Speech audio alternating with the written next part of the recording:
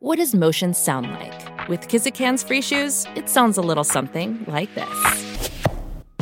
Experience the magic of motion. Get a free pair of socks with your first order at kizik.com/socks. The longest field goal ever attempted is 76 yards. The longest field goal ever missed?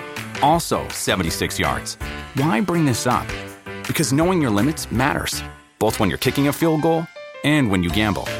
Betting more than you're comfortable with is like trying a 70-yard field goal. It probably won't go well. So set a limit when you gamble and stick to it. Want more helpful tips like this? Go to keepitfunohio.com for games, quizzes, and lots of ways to keep your gambling from getting out of hand. It is Ryan here, and I have a question for you. What do you do when you win?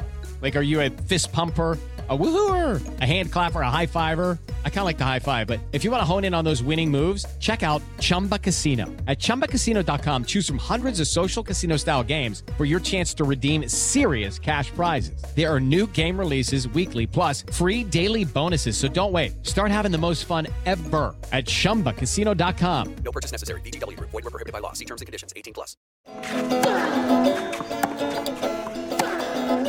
Welcome to the Love Tennis Podcast with me, James Gray, and George Belshaw of Metro.co.uk.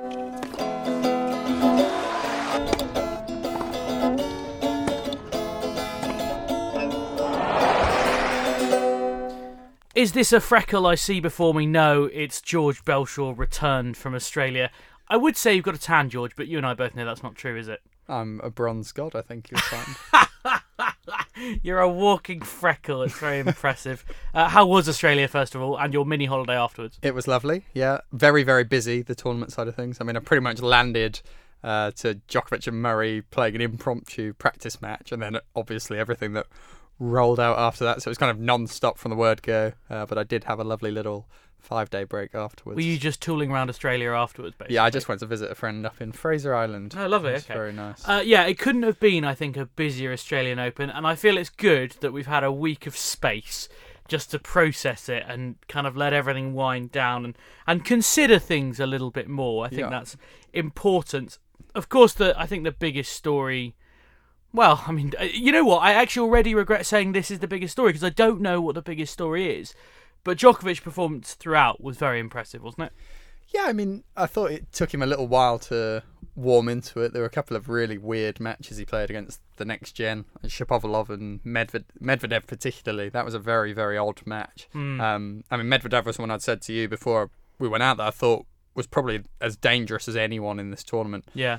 And it kind of proved to be the real match that Djokovic played very strangely, but Medvedev also played utterly bizarrely. Well, he just disappeared, basically, didn't he? Yeah. He was playing so well, I thought he was forcing him to some really difficult areas, and then just went. Just tactically, both of them were bizarre. But, so once he came through that 3-hour match, from that point onwards, he was just untouchable, really. And I mean, he got a little bit fortunate in that he walked into a one-legged Nishikori.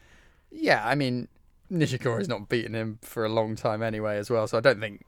But he might have gritted him out. You know, he might have taken some more energy out of him. This is a guy who came from 2 sets down to beat Carreño Busta, which is Yeah.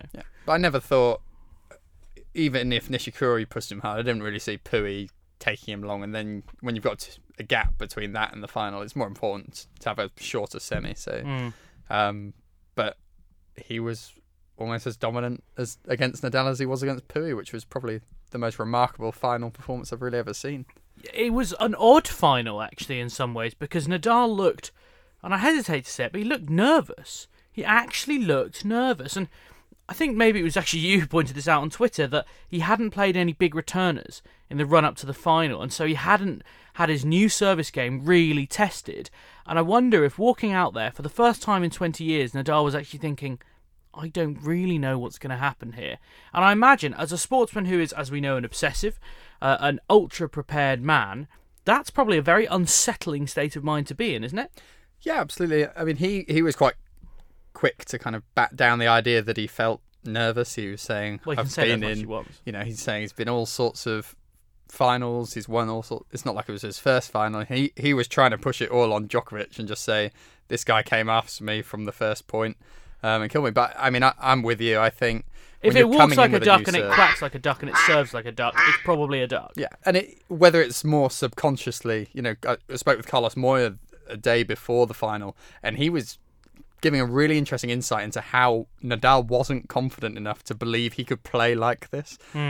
Now, he obviously did believe in himself throughout the tournament, but as soon as you're faced against someone like Djokovic, who returns so well, who does, I mean, let's be honest, he was doing everything so well. He was serving like Pete Sampras, for God's sake. It was a remarkable performance. But to come up against someone like that, if there's a tiny bit of doubt in your mind about this new playing style, then Djokovic is going to expose it, and it turned out to be the case. It was so remarkably one-sided, and we're always expecting a kind of brief renaissance from Nadal, something to happen, like some sort of surge in the third set, and Djokovic just kept his hands round his throat, choked him to death. He just would not let it become a match, really. I think the Djokovic-Nadal final was the one we all wanted and the one we all expected. I don't think any of us expected to see Lucas Pouille and Stefanos Tsitsipas in the semi-finals. Now, this is something the Australian Open does. It throws up weird, because it's early season, although I always consider it late season because everyone's still knackered from the previous one, as demonstrated by a number of injuries. It does tend to throw out some weird, Kyle Edmund getting to the semi-finals last year. Marcus Baghdatis has made a final there. Joe Wilfred Tsonga, guys who haven't necessarily gone on and had hugely successful careers on that level do tend to fly through to the semi-finals. So I know you're going to come in here and tell me that this is the beginning of the era of Tsitsipas and that the Greek is about to dominate the world. Vicky would tell me off if I didn't say No, that. Vicky Georgiatou, a friend of the show, certainly would. And actually, if you're looking for a Greek tennis journalist, it's Vicky, because there are no others, and she's absolutely brilliant and probably has had the best 3 weeks of her life, I would imagine. So I'm not trying to pour water on Vicky's bonfire, but I don't know how indicative this is. Great for Tsitsipas' self-belief, although I don't think he's ever lacked that anyway, and great for his ranking points and moving up the world rankings like that, but do you see this as his breakthrough year, really? Is this the year he's going to win a slam? Well, I mean, I don't think it's the year we'll see a slam. You know exactly who I think will be winning all the slams this year. No idea, apart from possibly Nadal on clay. I mean, I said that before this year. My to the extent that you are now called a Djokovic fan. Yes, well, I don't really know how to respond to that. Well, no, I'm just putting it out there, George. I don't think you'd admit to any fandom. No, I think I'm just kind of going with the flow. At the minute, I can't see anyone stopping Djokovic at any slam apart from the French Open.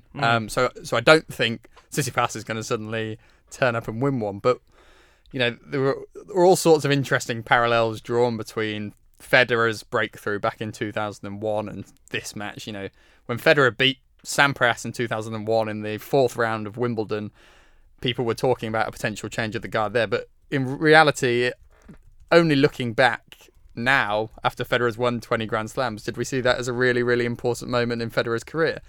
And it kind of felt a bit similar. Like, okay, Federer didn't go on and win a title for another 2 years after that. But Tsitsipas, that sort of win just suddenly elevates you to the next level, I think, in terms of belief. Not many of these next-gen guys have troubled the best guys at a Grand Slam yet. And I feel like someone like Zverev will feel almost very jealous of watching Tsitsipas go out there because he's got more hair. Batter, yeah, but go out there and batter Roger Federer in many ways, play so many pressure points so well, and have that kind of breakthrough, have the world kind of look at you. Zverev's world number 3, but I met some Germans in Fraser Island. They've got no idea who he is. I mean, yeah.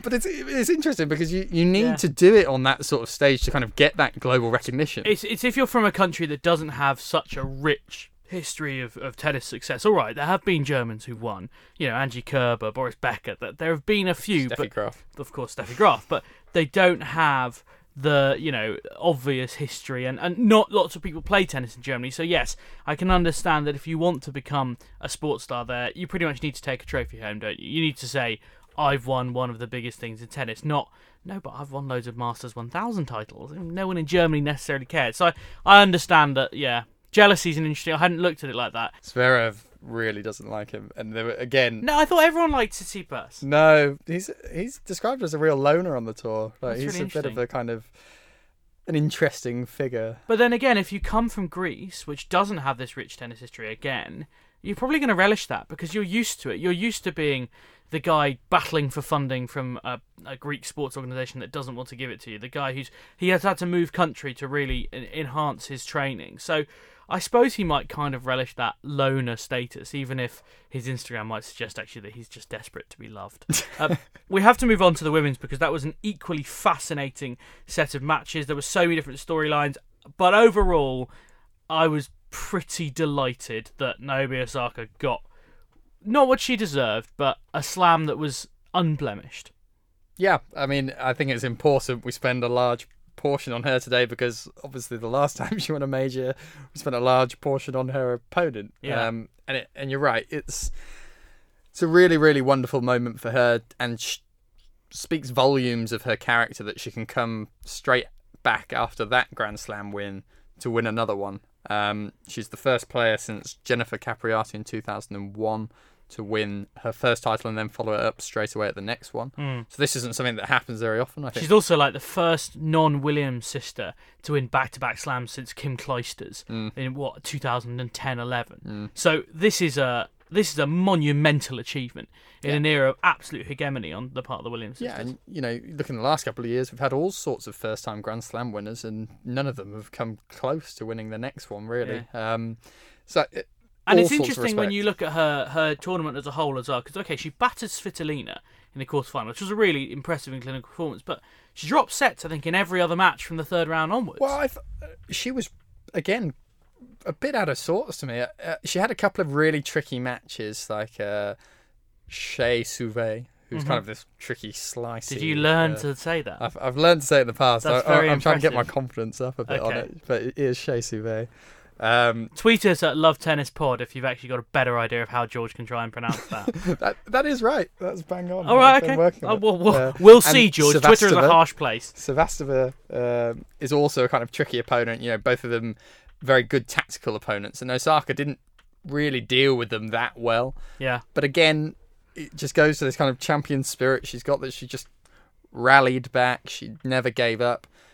Possibly the most fascinating moment was really in the final when she had 3 match points on the Kvitova serve, was beating herself up, lost that second set, and you're suddenly thinking, crikey, is she going to have a meltdown, crumble, not recover? basically. Complete opposite. And she was saying after, well, I just became a robot. I know how to turn my feelings off. I was just like, bloody hell, that's terrifying. I wish I could do that. Yeah, she's extremely... I don't know. I guess it's compartmentalisation. It's what I used to often talk about with Joe Conter.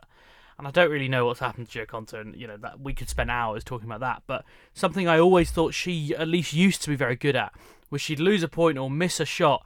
She'd jog back to the baseline, face the back of the court, do that little foot movement, and it was gone. It just looked like it had exited her head, as though it wasn't there anymore. And I always found that quite remarkable. And I think in tennis, it's one of the most important skills, is to not dwell on your mistakes, because if in the backswing of your forehand that mistake just prays, you haven't got a chance. It's such a precision sport, actually, when you think about it. You haven't got a hope if you start actually thinking about it. So I suppose that mental side of her game, and that's actually what it takes as well to beat someone like Serena. I think much as Serena is a brilliant player and is the best tennis player of all time, part of that comes with the standing on the other side of the court from her and having to deal with everything that goes with that, with the enormity of playing against her, the knowledge that if you miss something, especially if you miss an easy ball against Serena, because she doesn't give you many easy balls, and you miss one and you go, oh, I can't believe it, now she's going to batter 2 winners past me, and all of a sudden it's love 40. So I think her mental strength is perhaps as impressive as her physical strength. And what I like about her mental game is that she's not afraid to let things out. She's a bit more like Djokovic. So someone like Milos Raonic, you might look at him play, you'll never remember Milos Raonic just smashing his racket. He just doesn't do it. He doesn't want to show emotion. Osaka and someone like Djokovic, someone like Serena, they're happy to let it out a little bit, but then it's gone. And that's almost more terrifying. Like the idea that they've got this release, they can smash a racket, they can throw something around, they can have a big scream, but then know they're going to be so deadly locked back in. And the moment you think, oh, I've got to them here, they're in trouble, they're really not. And that's another kind of Inception kind of mind game they've all got going on. Osaka now has 2 Grand Slams. Yeah. How many do you think she is capable of winning in her career? This is one of today's big predictions. Okay. So, I thought I'd look back at Capriati and see how many she won. Do you know how many it was? 3, isn't it? 3. Yeah, and none beyond 2002. Well, but to yeah, be fair, but she won a little later. So I think she was like 25 when she won her first one. So a little bit different. But I just thought that was quite an interesting comparison. I mean, she also walked into 2 of the greatest tennis players of all time. Yeah. I mean, it was Serena a tough and Venus. era. It's a tough era. You can say that again. Yeah. I think I went on the radio not long after Osaka had won, and I swung for her to win at least 10. Which At least 10. I think it's a bit bold now. I've kind of processed it a little bit. I think the sky's the limit. I think what will be interesting is this crop coming up with her. I think Sabalenka's a multiple Grand Slam champion in the making, for example. I think that's got the potential to be the rivalry of this next generation. I mean, that's the thing, isn't it? Because it's as much about the talent that she has as the group of players around her who are... Because Serena Williams is going to retire at some point relatively soon, right? Yeah. You know, we're not entirely sure when, but when she goes, you're then going to have this scramble to be the dominant force. And yeah, I don't think there are that many players who have the consistency that Naomi Osaka appears to have. You would think there's plenty of them out there who we think, yeah, on their day, Elise Mertens, Jelena Ostapenko, I don't know, Donna Vekic, you know, people who can go out there and on a good day can win a slam because they can get 2 weeks of tennis together. But how many of them are going to be able to do it over a 6-month period on multiple surfaces? I don't know. Yeah, I mean, you'd say this kind of period post Serena is almost... We've had a bit of a preview with it in the last 2 years, really, and you've seen Halep probably be the most consistent, dominant player all year round. But even her slam performances have been a bit mixed, particularly after winning the French. Yeah. You know, she struck me as someone, it was such a relief to win one that there's almost a question whether she'll win another now, because she doesn't seem mentally right to me, like she wants to go on and win more. Whereas Osaka, I look at her, she won the US Open, it could have easily folded after that, you know, that huge emotional moment and gone away for the next 2 years. But she wants more, she wants to be world number one, she wants everything that comes with it. She's going to be making a ton of money being a Japanese superstar. Yeah. You know, she's going to be huge. Like, when that next Forbes women's list comes out, don't be surprised if Osaka's suddenly number one there. I don't know. I just think she's got a better mentality than a lot of the women, the top women right now. I think someone like Kvitova might win another one. I think Kerber can win another one or two. But if you look at the young guys going in, I think you're looking at someone like Sabalenka who could push her in the future, challenge her. But I think... I'll go for a conservative 7 today for Osaka. That is mean. I would go 9. I think 7 is very conservative, given she's already got 2 and she's 21. What did you make of the kind of crowd's reaction to you today? They kind of booed you when you came back on court after that toilet break at the end of the second set, and then cheered for that time violation. Did you think they were a bit unfair to you, and did it affect you at all? What do you want me to say to that question? I don't know, just the truth, I guess. I think that's a silly question to ask. That, of course, was one of the great names in tennis, George Belshaw and Maria Sharapova. George, this was perhaps my favourite moment, being back in Blighty, was watching one of the greatest women's tennis players ever tear you a new one in a press conference. Quite unreasonably, I'd have thought. Yeah, I thought it was a pretty standard question, really. It was not the worst question of that press conference. No. Yeah, I think she was probably more angry at the next one. Stu Fraser, of course, great question. Sort of very innocently asking whether, given that she'd had such terrible health problems that she had to take meldonium for all that time, and now that crucial medication was banned, was the health really a problem now? Very innocent question. I didn't really know what she thought he was alluding to. No. But you... For me, yes. Did you get shaken down afterwards? I'm hoping some sort of Sharapova bodyguard came up and said, You will not be asking again. No, I didn't hear anything from anyone else apart from that. I mean, it was one of those funny incidents. That's the sort of question I would ask anyone at any press conference when they'd been kind of roundly booed. And normally you expect them to say, no, it didn't affect me. I love the crowd here. They're always very respectful. You know, that obviously wasn't the case. And I'm not having a go at the Aussie crowd, but they're obviously very pro-Aussie. They want Barty to win. Yeah. Sharapova did leave court for about 8 minutes between those two sets. And then they cheered when she hit that. She got the not time violation, serving. What's the word? I'm losing my head here. Violation? What's the word? I don't know. It was a time violation. It was a time violation. Yeah. I was right to start with. So they were obviously on her back, and in that period where she was getting, when the crowd were getting on top of her, she didn't win a game in about 10. So obviously, why do you think she teed off? Do you think she was just a bit grumpy and you just touched a nerve? Yeah, well, I mean, to me, it just says, yeah, they were really annoying me. But what am I meant to say to that? Yeah. Because if she goes after the Australian crowd, then She's that only going to creates get headlines booed in more. itself, right? Yeah. I mean, it is a difficult question, but we're not there to sit there and just have fun with these guys. We've got to ask them these questions. Yeah, it's not PR, is it? Of course, the other massive story, because you pretty much arrived in Australia and then it all kicked off, was Andy Murray's, is it a retirement, is it not a retirement? Said he was going to retire. I mean, I think what was most moving about it is the very obvious anguish that he's going through, but also how open he is about it all. We don't quite know if he's going to retire, and I think what's obvious is that he doesn't quite know either exactly how, when, and how it's going to play out, because he seemed to say a few different contradictory things at different moments. In that first press conference, he said, there's another... I won't do the Andy Murray accent, don't worry. There's another surgery I could have, but that won't be to play tennis. That'll be for quality of life. And he's now had that surgery.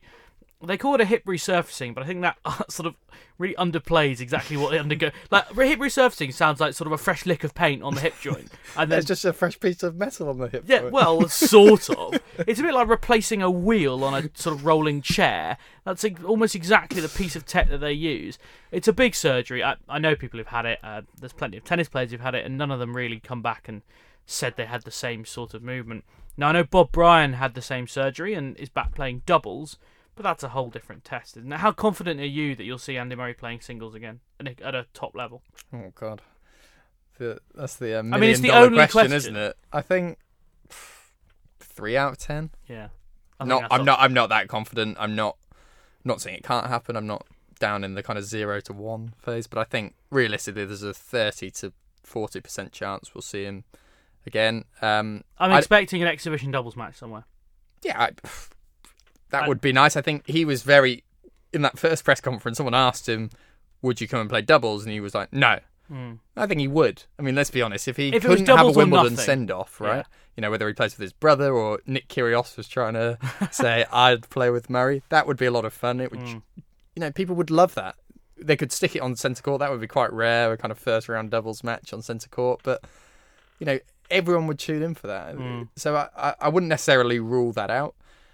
I wouldn't necessarily rule out him 100% being out of Wimbledon, but I think it's more likely he would end up taking this whole season off and maybe going again in Australia next year if he is going to try and come back.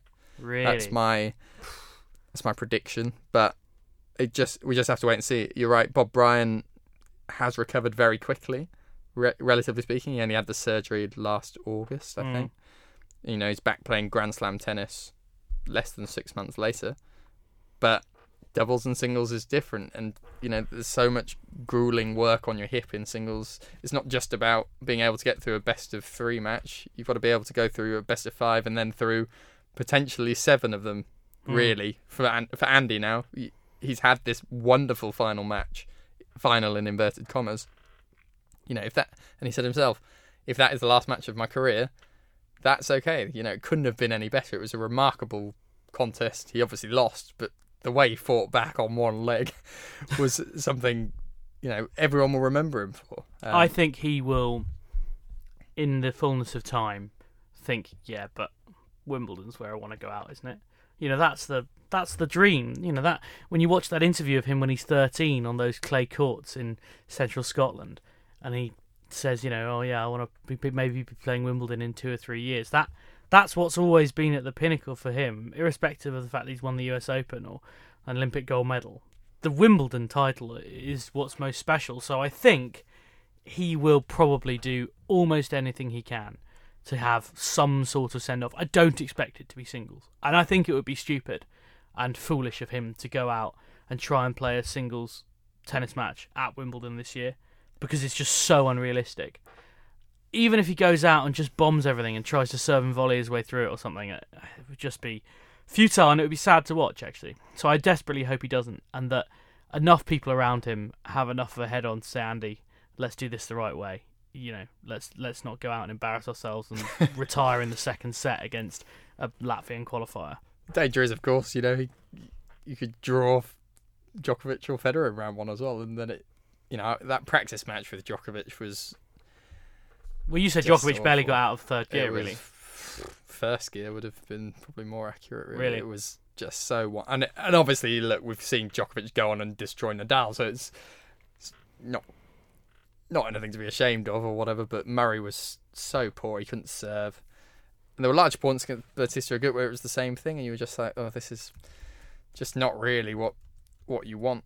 But his competitive spirit does kick in and can drag him through any sort of match. And I think my favourite quote from him afterwards was, "Yeah, I can hardly walk right now, but I could play tomorrow." Like, right, could you? I mean, that really does sum up Murray, doesn't it? I mean, just a really remarkable man with perhaps too much will for his own good. Now, one thing we've perhaps talked about more than anything on the Love Tennis podcast is team tennis, because in 2019 there are 15 different team competitions, of which none of them make any sense, but crucially we now know the lineup for the Davis Cup, which remains, of course, the pinnacle, sort of, to some people. The headline from this is, Roger Federer is not going to play the Davis Cup because Switzerland were beaten by Russia. They were without Federer. They were also without Stan Wawrinka. Henry Laaksonen and Marc-André Huesler represented them in the singles, Jerome Kim coming in the doubles. Obviously household names in Switzerland, but perhaps slightly less known the world out. When they came up against Daniil Medvedev and Karen Khachanov, I think that was only going to end one way. I mean, this is a massive boo-boo, isn't it? For a relaunch of a tournament, and they failed to get the biggest name in tennis there. Yeah, I mean, the whole point of this reformatting of the competition is to get the biggest names out there, and in qualifying, they've barely got any of them. The biggest name they got out, actually, was Alexander Zverev, and as soon as he came off court, he said, "I'm not playing. I look forward to watching my team in the Maldives." Wow. So, it's just going quite badly wrong from that perspective. I'd never say never to Switzerland being handed a dodgy wild card in the world of tennis and somehow being in the lineup, but which actually, to be honest, I'm kind of not against. Like, obviously, it's horrendously unfair and sort of really undermines the whole thing. But also, I kind of want Federer to be there because, like, he's one of the greatest players of all time, and that's sort of important. So, I'm really torn, to be perfectly honest. The other results, I mean, Switzerland losing to Russia, I think probably we could have all seen coming given the lineup. Belgium beat Brazil, so they're there. Djokovic is there, courtesy of Serbia, just about beating Uzbekistan. Yeah, almost got quite ugly at the end. They blew a 2-0 lead, did they? Yeah, and then just hung on. Well, hang on, I should point out, they blew a 2-0 lead, and Filip Krajinovic was then a set down in the final rubber. So, yeah, Djokovic just about squeezing in. No other real shocks there. Germany, as you say, thrashing Hungary. Italy beat India. I mean, Australia putting their problems behind them. And battering Bosnia and Herzegovina. I mean, there's not many surprises here. And crucially, as we say, all the big names are going to be there. Japan beating China. It's quite a fun one. I'm sure the organisers would have actually quite liked to have China there from a sort of commercial perspective. But wasn't to be. Tell me, George, when is this going to happen, this World Cup of Tennis again? Where have they squeezed it into their otherwise very empty tennis schedule? It's... I think it's November the 19th. Oh, gosh. I will be counting down the days. It's November 18th, actually. 18th, so close. I know. That was a good effort. Yeah, it's fine. I'll give you some credit for that. We'll edit it or something. Yeah. The other, but much sooner, we've got the Fed Cup this week. Yes. In Bath. This is a sort of similar-ish format that the Brits are hosting. First of all, tell us what stage of the Fed Cup this is. Oh, crikey. Got him. What stage? I mean, so this is called does it end? Yeah. Or is it just I don't really know. It's like a Sisyphean tournament where you just keep playing, and if you're still prepared to keep playing in 3 years' time, you win. Okay. So I'd say technically this is the first of 3 stages Britain are in to get into the world group. Right. Which, may become pretty pointless because they're probably going to revamp the Fed Cup in like 2 years anyway. Right. So it almost feels a little less important now. So the first stage is they're playing a group against Hungary, Greece and Slovenia. All in Bath this week. All in Bath this week. From Wednesday. From Wednesday. Meanwhile, 4 teams, Serbia, Croatia, Turkey and Georgia, will also be playing in Bath in Group B. Mm-hmm. And then somewhere else, where I've completely forgotten where it is. It's not. It doesn't matter. But they're playing in another country in Europe. You've got Russia, Poland, Denmark, Ukraine, Estonia, Bulgaria, and Sweden. Okay, so you've got 8 teams and 7 teams. Yeah. We'll focus on the Bath tournament because it makes most sense to kind of Please. go there. Please, God. So if England, Great Britain come out of this group of 4 teams, they then play a playoff against the other group of 4 teams. Right. Okay, so the top 2 teams go through and play each other at the end of this week in what I'd call stage 2. Okay? Yeah. I'm with you so far. Okay. So the same thing's happening in this other European city I can't remember. Right. So they have the 2 teams go through. And then the 2 bottom teams of the world group. What the listeners can't see is there's so many hand gestures going on. So many hand gestures. So then the 2 bottom teams of the world group come down and have to play against the teams coming up from the Europe-African zone. Right. And Okay. then what? And then that happens in April. Yeah. And the winner of that goes up to the world group. So either the team that could come down goes back up, or the team that's coming up could fly up and send the other one down into the Euro-Africa zone. So this is... If Franz Kafka could design a tennis tournament, it would be the Fed Cup, honestly. You're telling me there's more after that? And then it starts, probably. And then it starts next year, they'd be in the world group. So, but anyway, so the long and short of it is, this is the first home tie the women have had for about 26 years. Yeah. So very exciting from that perspective. You know, Ankie Offenbong we had on talking about this a while ago. You know, she never actually got to play a home Fed Cup tie in her whole career, and now she gets to captain them into this one. I think I don't know exactly who they're going to put out. Konta will play the singles.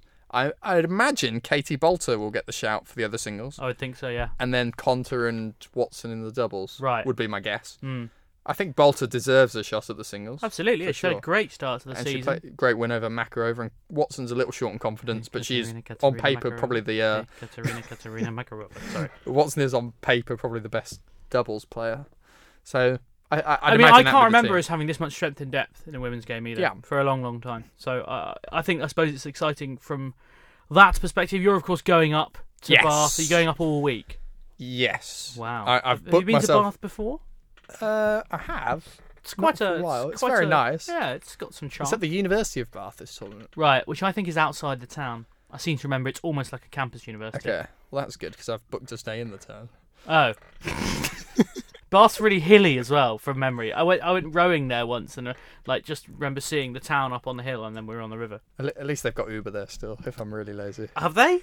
I'm sure Do they you will. think Bath has Uber? I think everywhere's got Uber. No, it doesn't. Yeah, it does. I was in Exeter recently. They don't have Uber in Exeter. Oh yeah, but Exeter's really remote. I went to Doncaster, they had Uber. Oh, crikey. I mean, they don't even have running water in Doncaster.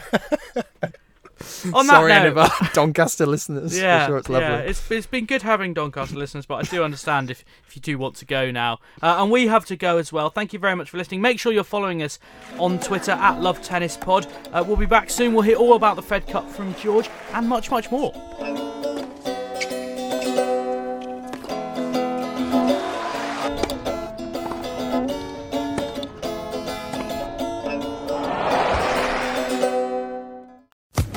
Social Podcast Network.